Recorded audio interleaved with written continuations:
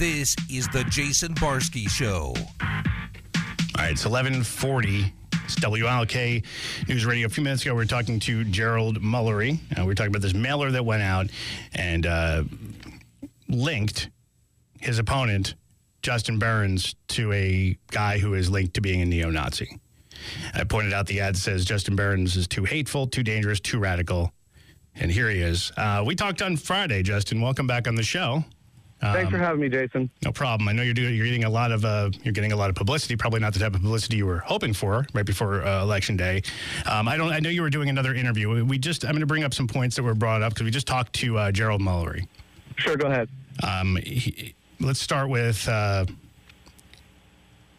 He says it wasn't his mailer. He said that this guy volunteered and helped you get on the ballot. The guy, well, let's just start with this. It's not his mailer. Is that something you buy? I mean, I guess I haven't been able to verify that, but he says it wasn't his mailer and didn't say it wasn't his responsibility, but didn't say he should have to apologize because it wasn't his mailer. Well, I believe that, he runs on the Democratic Party. He represents the Democratic Party. He did say that he reviewed it before and thought everything was validated for that flyer. So I do still say that my family and myself do need an apology for this, especially for my grandmother, Bubby, who is a Jewish from Eastern Europe, and also my grandfather, who's an immigrant from Cuba. This is appalling. The worst thing I ever had to do was explain this to my father, whose mother is the Jewish lady from Russia.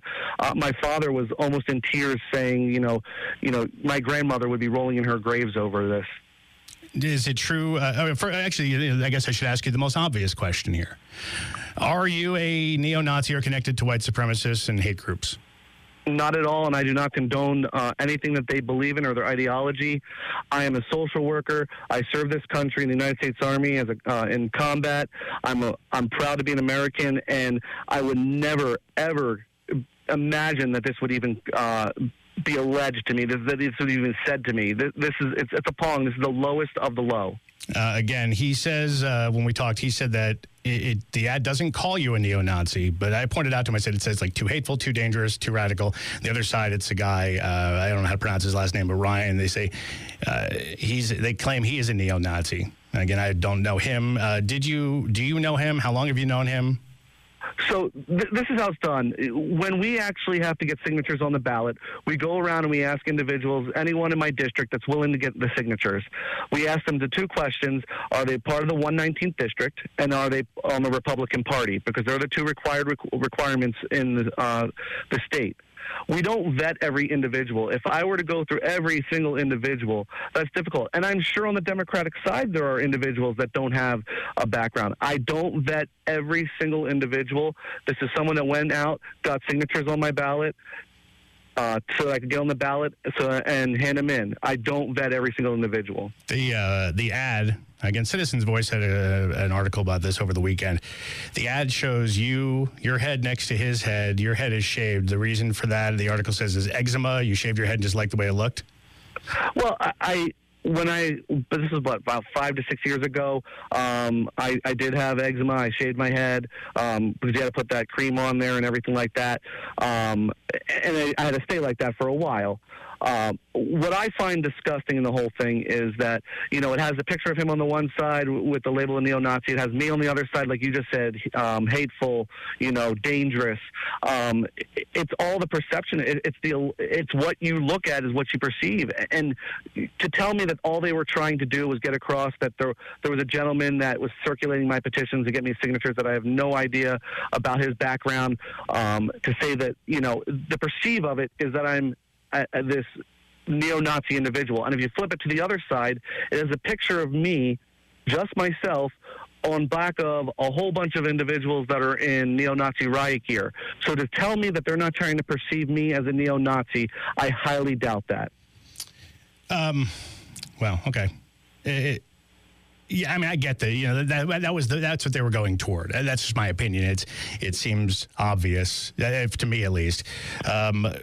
He said he just claimed that after this happened, you went out and verbally attacked some of his supporters, and the police were called. I have no idea. I have no police report. I'd like to see the police report. I was never contacted by the police. He said one of his constituents, I guess, called him up and said that the police were called because you were getting loud and yelling and I don't know what they're talking about. Again, I'd like to see the police report. He also said after he said that, he said he did not call the police to confirm this, and he didn't know if there was a police report. So again, I'd like to see the police report then. I don't consider myself an investigative journalist. Based off that, I don't know if it happened. I'm just going to say that's kind of how I feel. And if anyone who listens to me knows, I don't usually take a stand. I usually go in the middle and kind of hear people out, but it would be irresponsible for me on the radio to say something like that without having to back it up. And have you ever been next to that guy before? The guy who's being linked as being a neo-Nazi? That picture that was on there was photoshopped.